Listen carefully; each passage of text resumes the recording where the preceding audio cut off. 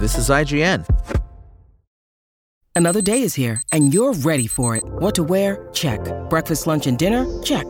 Planning for what's next and how to save for it? That's where Bank of America can help. For your financial to-dos, Bank of America has experts ready to help get you closer to your goals. Get started at one of our local financial centers or 24/7 in our mobile banking app. Find a location near you at bankofamerica.com/talktous. What would you like the power to do? Mobile banking requires downloading the app and is only available for select devices. Message and data rates may apply. Bank of America N.A., member FDIC.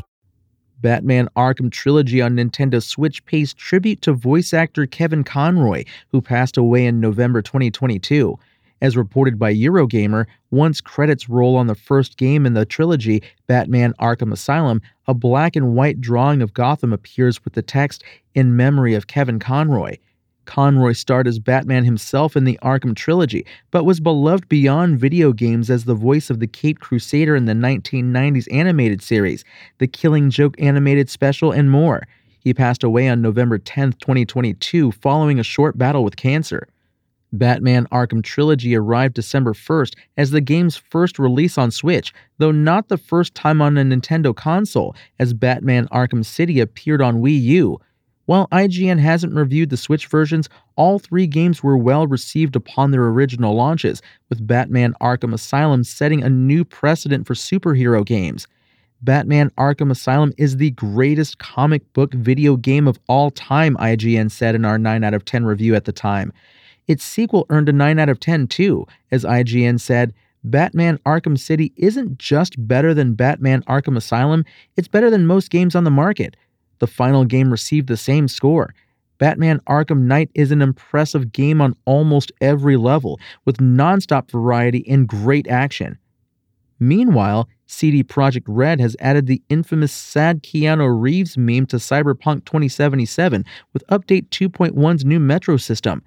Reddit users, including AKS31, posted images of the reference, which throws back to the 2010 photo in which Reeves was photographed by paparazzi while eating a sandwich alone on a bench, looking down at a bird. Cyberpunk 2077 recreates the scene exactly with Johnny Silverhand, famously played by Reeves, during a scene players can occasionally encounter while riding the Metro system.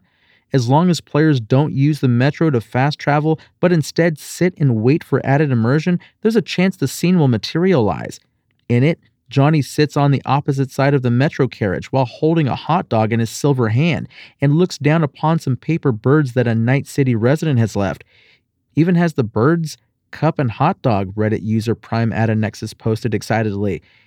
Update 2.1 adds a lot more than this, of course, as CD Projekt Red also brought the long-requested Metro feature itself, plus new motorbike mechanics, romantic partner hangouts, and much more. The full patch notes were shared ahead of its release on December 5th, the same day the Ultimate Edition of Cyberpunk 2077 was released.